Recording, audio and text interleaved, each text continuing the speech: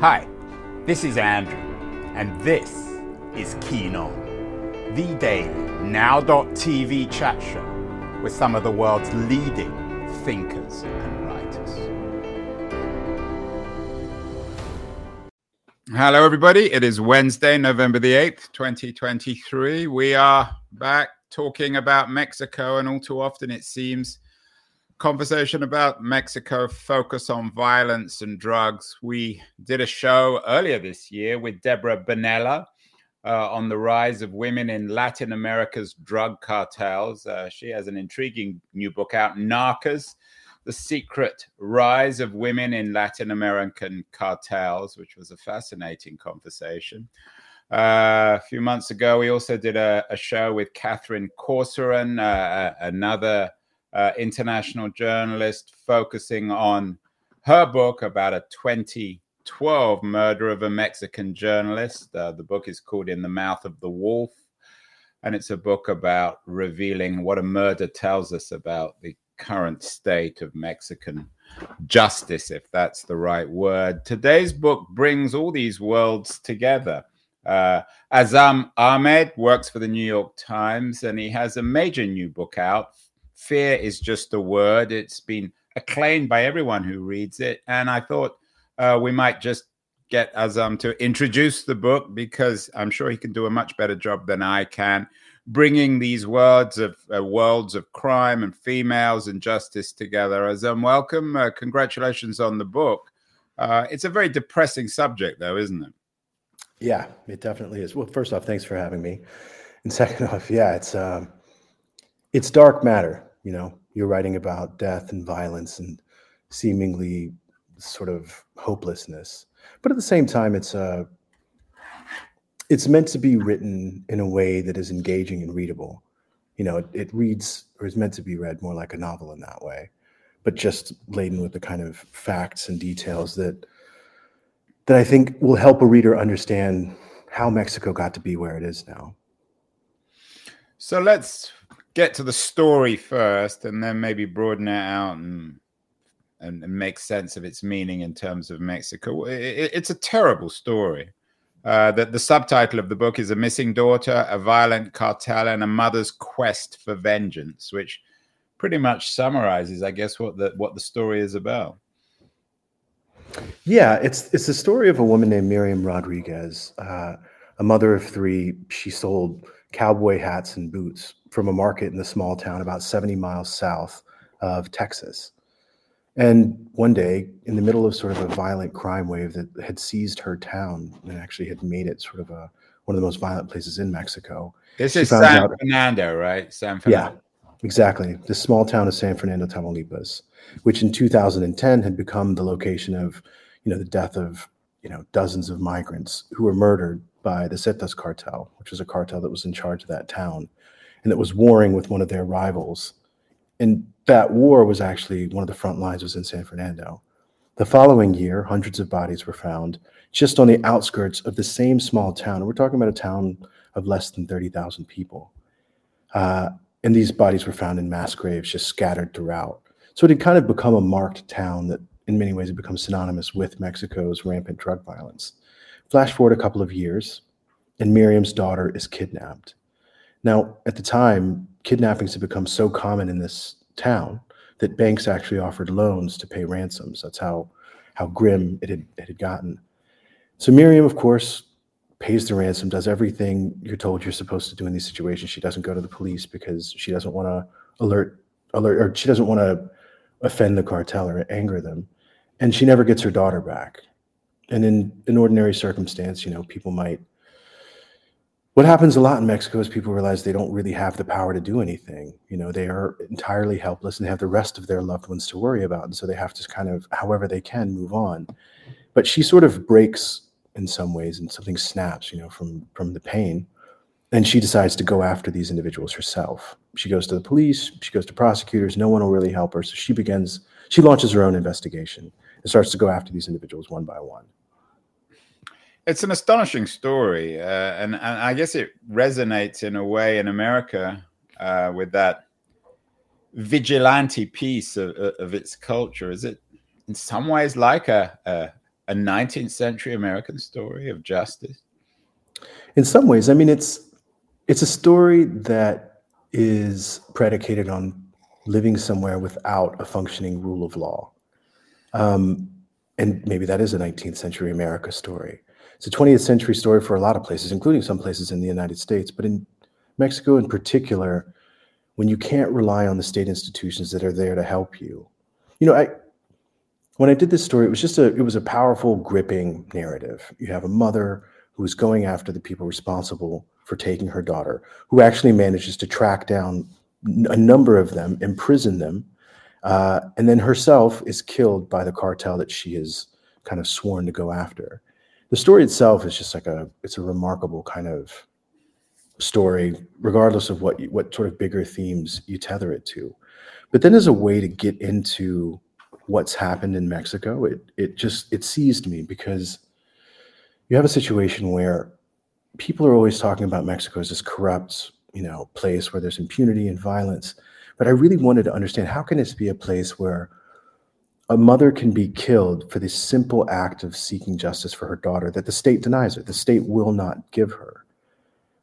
And to answer that question required a much deeper dive into what is going on in Mexico and why. And in a lot of ways, it led me back to the early 1900s, and the way that the Mexican state evolved after the Mexican Revolution.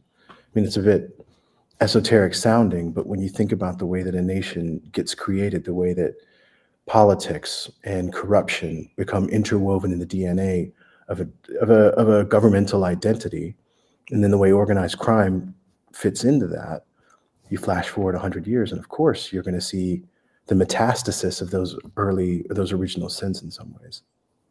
You say that you can go back to the early 19th century to see the way in which the Mexican state evolved, but was there a state, or is there a state, or what is exactly this state? Is it just a series of private interests? So it's the early 20th century when the Mexican Revolution ends, and this new group is trying to come up with a way or an identity for how to move Mexico forward. They don't want the old kind of, almost like autocratic model that existed previously, where it was the wealthy and the poor. And so they try and design this system, and essentially one dominant political party comes to power. It's called the Institutional Revolutionary Party.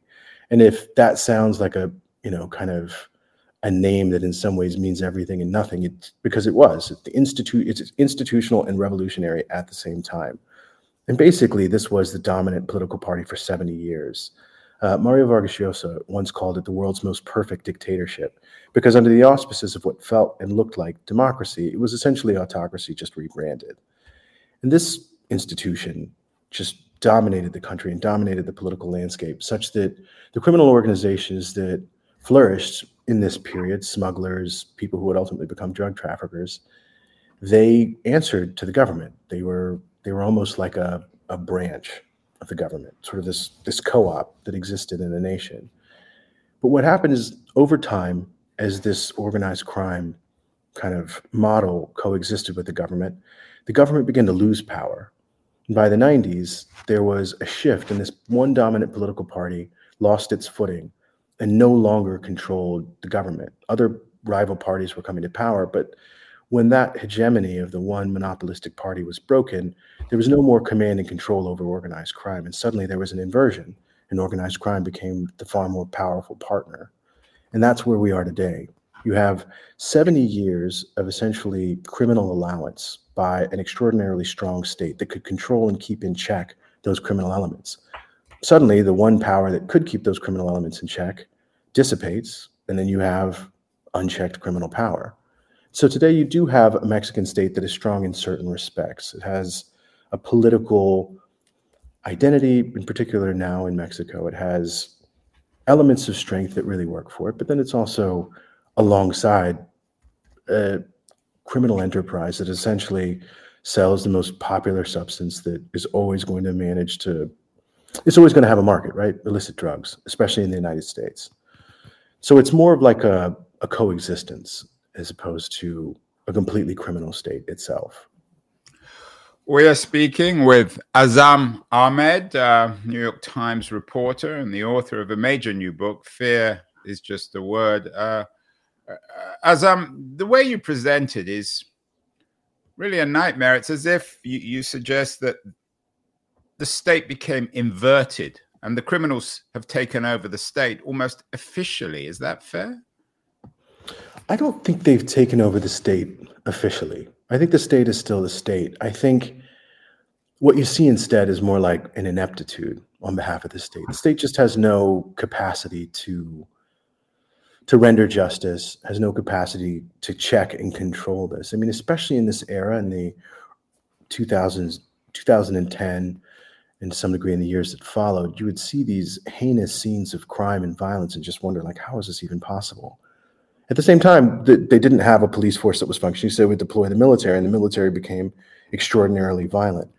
It's not that there are criminals, like cartels are running the state. It's just that there is a state that cannot control those cartels that are running a multi-billion-dollar business that regulates itself through violence. You know, it's like any other business, there has to be business regulation and contract enforcement, but because it's the illicit market, that is adjudicated through violence, and you have a state that is incapable of stopping that, and in some ways complicit with it. But I wouldn't go so far as to say the entire state is part of this sort of narcotic trafficking business. I've spent some time in Mexico just as a tourist in Mexico City, and there are a huge amount of not police, but troops on the street. Have the military then essentially replaced the police? Is that what's happened? Or are they trying to get the military, in a sense, to replace the police? And what are the senior military people? Are they implicated in this, or are they powerless?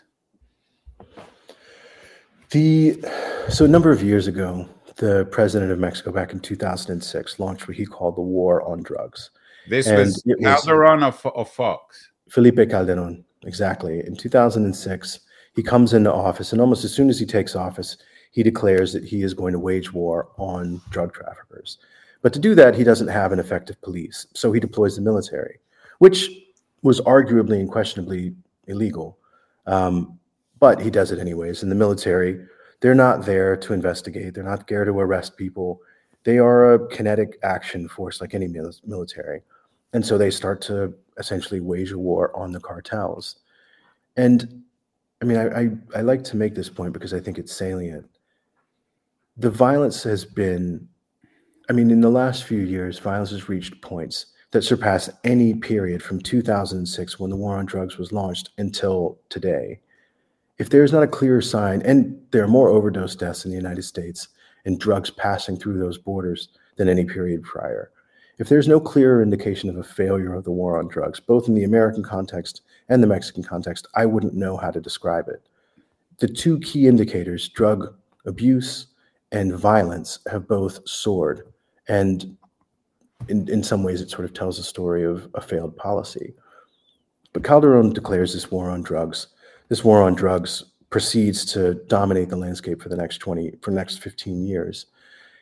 And yeah, the military is still on the streets. And yeah, the police still have not been built into an effective force that can create sort of a law enforcement environment. And so you're kind of just meeting violence with violence. And the record's pretty clear. It hasn't done anything to limit any of the factors that I think it was anticipated to remediate. Yesterday, we did a show on the way in which Hobbes's Leviathan has become the reality of the 2020s. But it really does sound like a society of a war, the very society that Hobbes was so terrified of, a war of all against all.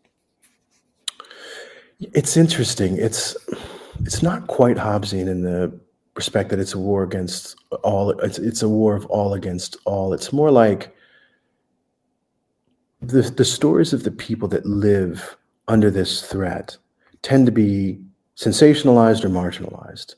There are still wide swaths of the country that are wealthy or privileged and can live in a certain dynamic. But if you live outside of that band, the control that you have over your own life, the sort of privation of freedom, is real. And it's a small group of individuals who dictate the terms for life for millions. So it's not quite like it's a clash at a societal level in that like society, like huge groups in society are fighting one another. It's more of like one large group that's being held captive by one small group, and they're helpless because the government and the state is incapable of doing anything to protect them. It's a dreadful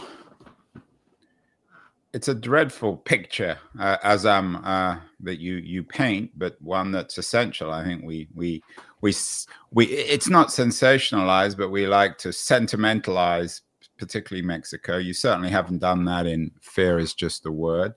I want to thank the sponsor of this show, Liberties, a quarterly journal of culture and politics, who are enabling me to interview high quality guests like Azam Ahmed, the author of Fear is Just a Word and a New York Times correspondent. Going to run a short piece about Liberties, and then we'll be back to talk more about the book and more about Mexico itself in the 2020s. News, the noise, there is nuance, insight. Liberties is not just a journal of ideas, it's a meteor of intelligent substance. It's the place to be for engaged citizens. Politics, opinion, substance. Liberties is a triumph for freedom of thought. A quarterly of urgency, of cultural exploration, of intellectual delight, of immaculate prose. It's invaluable. Subscribe now or find Liberties at your favorite bookseller. And you can subscribe to Liberties at libertiesjournal.com. We are speaking with Azam Ahmed, the author of Fear is Just a Word, a terribly depressing but also extremely important nonfiction book about Mexico. It could almost be fiction, Azam, couldn't it? I mean, it's almost too terrifying to be true to me when I hear your stories. Yeah, it's. I mean, it is a dark story, but it's also one that has and is laced through with hope. You have the story of this incredible, remarkable woman who does these almost supernatural feats to seek out. I mean, the reason I chose this story to tell of the millions of stories that one could use to tell the story of contemporary Mexico is because of that. It is what she did was extraordinary. What she did was unique. She did the thing that most parents believe they would do for their child if something terrible happened to their child. But when put to the test, I think Mexico is a tragic example of just how few parents can do that. How many criminals did she gun down, and how did she know they were criminals? Well, I mean, this is the complicating factor of this. Miriam, in many ways, saw the world in black and white, and I think that is a helpful way to think about the world when you're trying to track down the people who have taken your daughter. She arrested 9, or she had 9 arrested. Some of them she arrested herself, but others she had the police come and arrest. And then 6 were killed in a shootout with the Marines that she helped orchestrate. It was a raid on the ranch where this particular cartel operated that she helped them locate and then accompanied them to. And then subsequent to that, I think, after that extraordinarily violent encounter where the Marines killed 6, she then opted to take a more law enforcement-centric tact and actually got the police and the prosecutors to work with her after sort of a painstaking amount of cajoling and kind of self-engineered investigation that she could then hand over to the authorities who would take action only after she'd pretty much done everything herself. How much of maybe this is the wrong word, a celebrity did she become, a folk hero in a sense, in taking on these gangs? She became a folk hero in town. I think the legacy is a bit complex. I think there were people who were in awe of her and thought, oh my God, wow, I can't believe she's doing that. But most people were scared. Most people felt like, I can't believe she's doing that. And it is so risky and so crazy. And even some of her family started to distance themselves because they knew maybe it's just a matter of time before something awful happens. But then there were others who not just admired her. It'd be too much to say that she was some self-aggrandized person going after people and soaking up fame. She learned how to move what is a calcified bureaucracy, a bureaucracy that has been built essentially not to function. She figured out how to get it to work for her. And once she had done that, she started to do it for others because She certainly wasn't alone. In Mexico, there's more than 100,000 disappeared. And in San Fernando, there were dozens and dozens. I mean, she had 200 people, 200 names have disappeared on a ledger that she kept. And all of those people she was helping in one way or another, whether it was to push the police to do a search of areas where they thought their children might be buried, or push the prosecutors to charge someone who they knew to be involved in the disappearance of a child. And these people, most of these people loved her because they were the only advocate they'd ever had, that she was the only advocate they'd ever had. And that's no small thing when your own government isn't going to help you. So she has a complicated legacy in that, you know, there was violence involved and she didn't always know, at least not in a court of law kind of way, that someone was responsible. But in an imperfect space where justice is almost never rendered, she got as close to the truth as I think anybody could have. Azam, she was, as you know, she was gunned down in 2017. How is she remembered? Is she prominent now? She is to some degree. Again, it's a complicated legacy. Like the central town square of San Fernando has a plaque that has been permanently placed there for her, which is a profound tribute to what she did and who she is. And I think in general, people admire and respect what she did.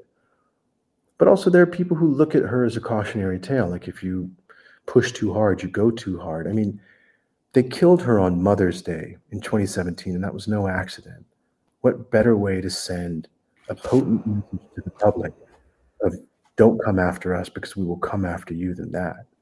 Now, of course, her death had repercussions, and most of the people who were involved in her daughter's kidnapping wound up arrested, although they might not stay that way.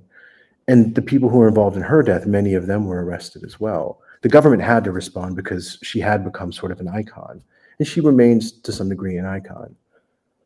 But it's not like organized crime ended in San Fernando. It's not like the Zetas were wiped off the map because of what Miriam had done.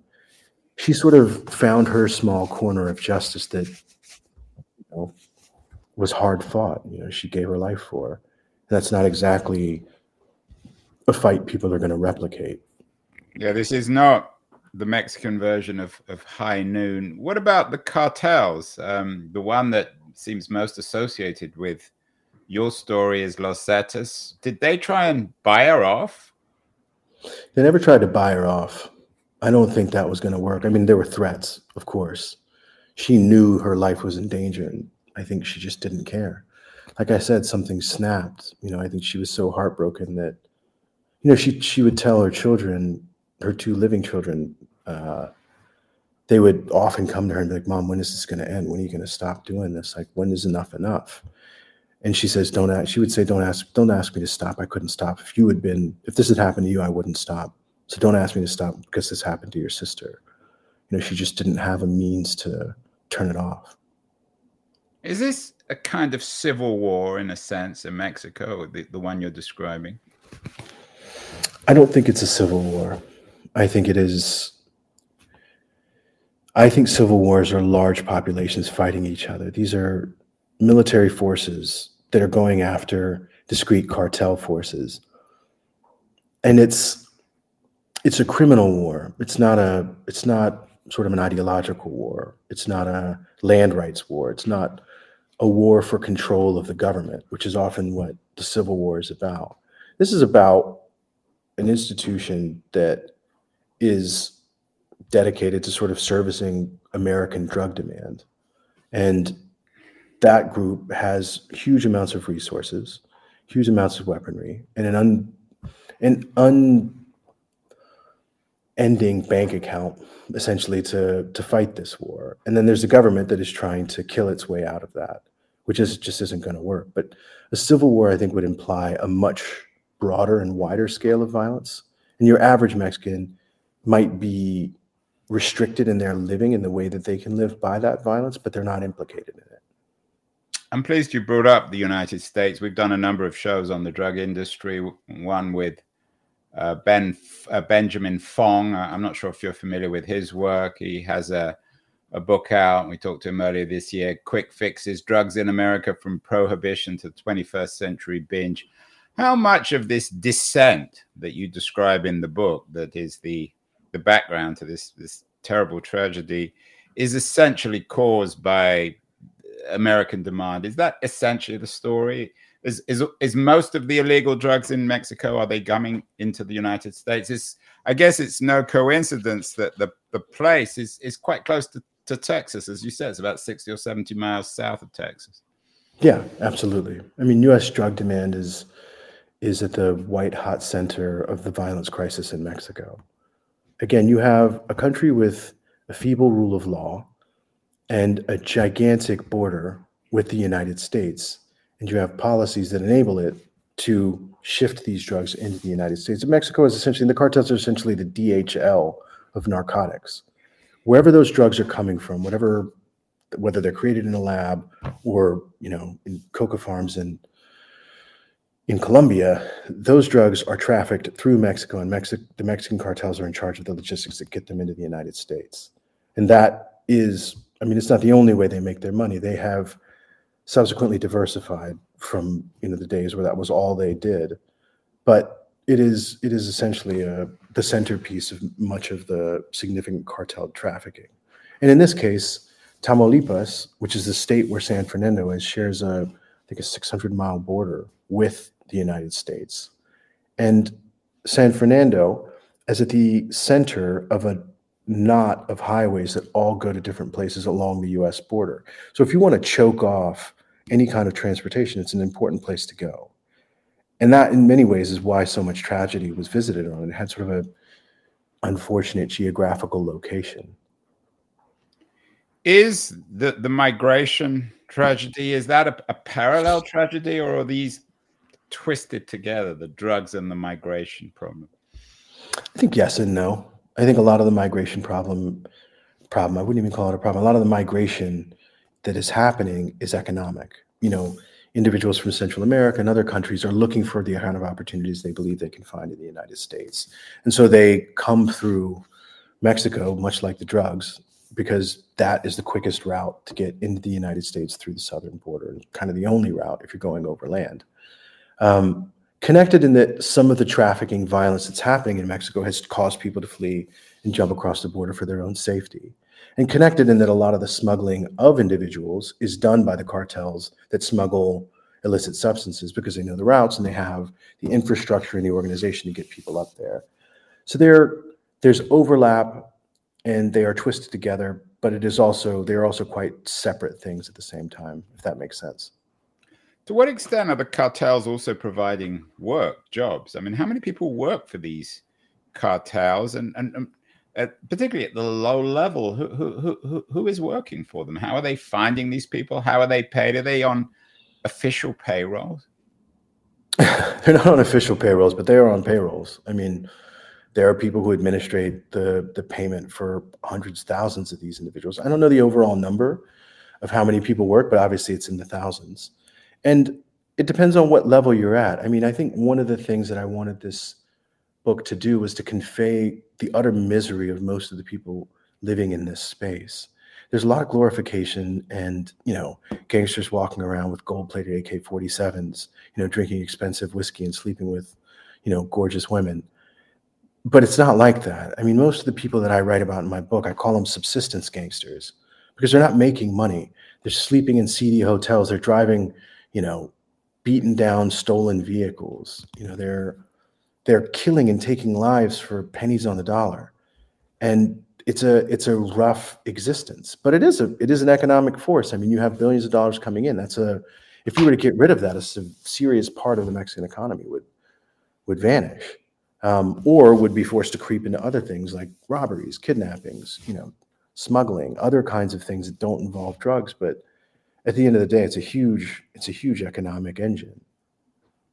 And presumably that is bound up also in the failure of the real economy, or the above ground economy, to provide work, particularly the agricultural sector. I think some of that is true. The Mexican economy is a robust economy, but yeah, it can't employ everyone at the level people would like to be employed. And it remains kind of a low level of education. There remains a low level of education and employment at that level. So it's not like it is flourishing and developing and growing. I mean, the poverty rates in Mexico haven't changed much from the 90s. And the kinds of jobs that are happening in manufacturing, they're not widespread. Everybody can't have them. So there's still large amounts of unemployment. And the informal economy is vast. And I don't mean drug dealers. I mean people who sell things on the street, people who don't pay taxes and aren't registered in the system. It's more than 50% of the economy is informal. And when you have that kind of lack of formal employment and the lack of opportunities, of course you have a capable or a willing workforce at the ready for what is a robust economic sector, which is drug trafficking. Your book has been very, very well received. A lot of stars you've got from Kirkus and from Publishers Weekly. The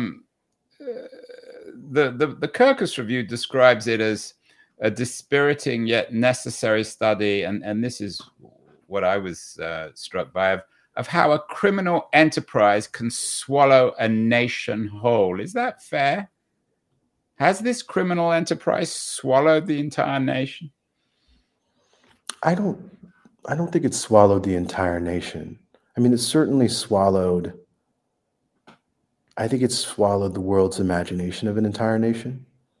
I think to say it swallowed the entire nation whole probably does not credit Mexicans enough. I mean, it is a remarkable place of culture, art, gastronomy, architecture, history, literature. I mean, there's so much that Mexico has going for it, but it retains this dark, menacing cloud that hovers over it because it is such a predominant factor in the lives of so many, especially those who live outside of the rich cultural, literary, gastronomical wealth of Mexico. Those who are, in some ways, to carry the war metaphor, living on the front line. I think it swallows the nation whole in that were it not for that, this nation would have so many other things that everyone else was focused on. But when it does dominate the lives of so many and dominate the headlines in so many respects, and the violence reaches such profound levels of depredation, it can feel like it's swallowing the nation whole. I don't know if it's fair to say it is swallowing the nation whole, but it certainly feels that way for the people who are living under the vice grip of organized crime. Yeah, well, people, of course, like Miriam Rodriguez. Finally, what can be done on this? I mean, it seems two particular areas. One, what can the Americans do, given that they are causing many of the problems, and we all know of America's power over Mexico politically and economically, and what can be done politically within Mexico itself? Perhaps you might address what American policy could, what should and shouldn't do first, and then we could talk about domestic politics in Mexico, because a lot of this seems to be political. I mean, I think that's a great question. One of the things, and I'm afraid I probably have a pretty unsatisfying answer. I mean, you're being honest, and I think that's why this book and speaking to you is so important, because you're not sweetening all this up. Even though the story itself could be one that I'm guessing Hollywood would take and sweeten horribly. I mean, we're fortunate in that the director and writers who are involved in turning this into it. So the rights to the article, and I guess by extension the book, have been purchased by Hollywood. But the director and the writers are very sensitive and extremely, extremely talented. And I think they are going to take it in a beautiful, poetic, artistic direction that won't sugarcoat it. I think the reason my answer is unsatisfying is because I don't really like, and I don't see my job as coming up with policy prescriptions or correctives. I think there are a lot of people that do that. Some do it better than anybody. Some do it horribly. I think my job is more of a diagnosis. I think my job is to help inform policymakers about what it looks like for people living this reality, what the costs of their current policy are, so that there's an honest and unvarnished kind of presentation of it. I appreciate you saying I don't sugarcoat it, but that is the version that people should understand about this. That is what they should know about how 2023 and, for the almost 20 years previous have played out for the vast majority of Mexicans living in these communities, kind of dictated, where the terms are dictated by violent forces, whether their own government or cartels. I think on the US side, the questions that it raises are about our drug policies, about our encouragement of Mexican law enforcement to go after individuals and what they call the kingpin strategy, which for years has been to take out the top of cartels. So we all have heard of Chapo. Why? Because it was highly publicized and the hunt for him was highly publicized. And there's any number of dozens and dozens of these guys the US has taken out. And the idea was you take out one of these top guys and the institution underneath them crumbles, or law enforcement can kind of deal with the small dissolving parts once you take the head off. But it didn't work that way. Instead, it became a multi-headed hydra. And instead of one criminal organization with command and control, you created 5 or 10. And that multiplication has only kind of led to the diffusion of misery of Mexicans living underneath it. So things like that, we have to raise questions about, is that a functional policy? Is the nature of drug demand in the United States and our spending on punitive measures as opposed to remediative measures the right way to go about it? I don't want to weigh in on what they should or shouldn't do, but I think policymakers need to genuinely think about and respond to the realities on the ground, as opposed to just maintaining a kind of fire and brimstone approach. On the Mexican side, I mean, it's simple and impossible at the same time. It's the rule of law. It's creating environments wherein justice is actually achievable, where people believe in systems.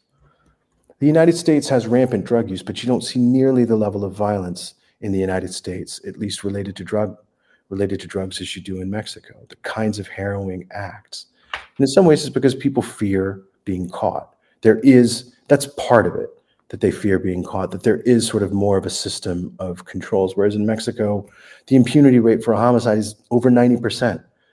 I mean, that means fewer than, I think, 5 in 100 murders will be solved and the murderer will be convicted. It's impossible to create a landscape where the rule of law is something taken seriously when you have that. And as you mentioned before, economic opportunity is another aspect of this.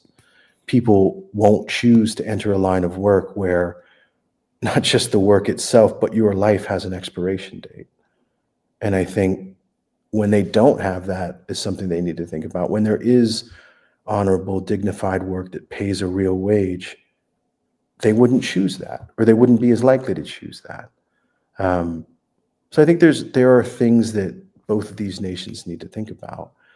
And I think, sadly, in some cases, the Mexican authorities themselves don't really understand what's happening, never mind the U.S. authorities.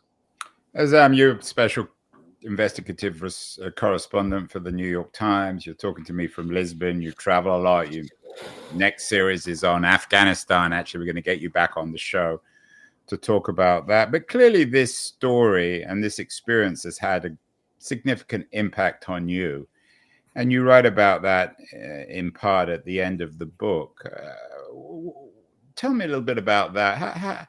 How angry are you personally about this story? And how have you left this story, or how's the story left you? I mean, I think any journalist working any patch needs to feel that sort of indignation, to feel enlivened by whatever it is they're covering. And it certainly didn't start with Miriam. I think it started with, God, I could go on and on about the different things that made me indignant about the lives that people have to live there. I call it a truant state, because I think that's sort of one of the best ways to describe it. It's a state that just does not show up and does not have a record of attendance that would inspire anyone. An absentee state. An absentee state. And that, yeah, it angered me, because you would see people who are doing everything right there, working so hard. They're raising families that they love. They're taking it every single day. And on top of that, they have to worry about their children being the most precious thing in the world being taken from them and having nothing in terms of recourse. And it's harrowing. You meet these people and they're beyond broken. You have people whose again, the lights of their lives have been snuffed out, and they just kind of carry on almost as hollow humans because the thing that they love most in the world has been taken from them.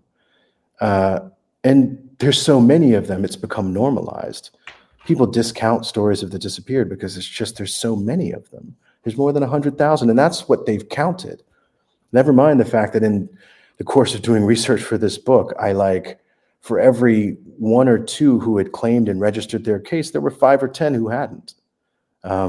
There's so many more who've never said a word about it because that is how seized they are by fear.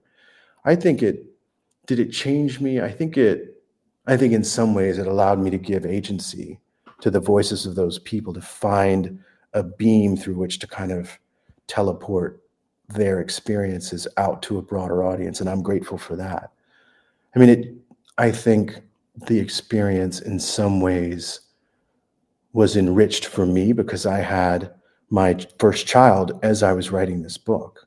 And you can't possibly understand what it is to lose. I thought I did, and I certainly didn't. What it would be to lose a child like this. I mean, it would be hard enough to imagine losing your child to the fates, cancer, some other kind of horrible accident or disease, but to actually have them violently taken from you. It's why I think in the book I write about them and, with faces in a spent state of anguish.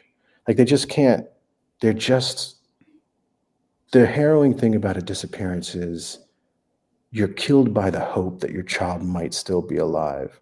And that perpetual torture is worse than any death you can visit on anybody, because it just means that you live in this constant state where every moment that you aren't looking for your child is a betrayal of your child.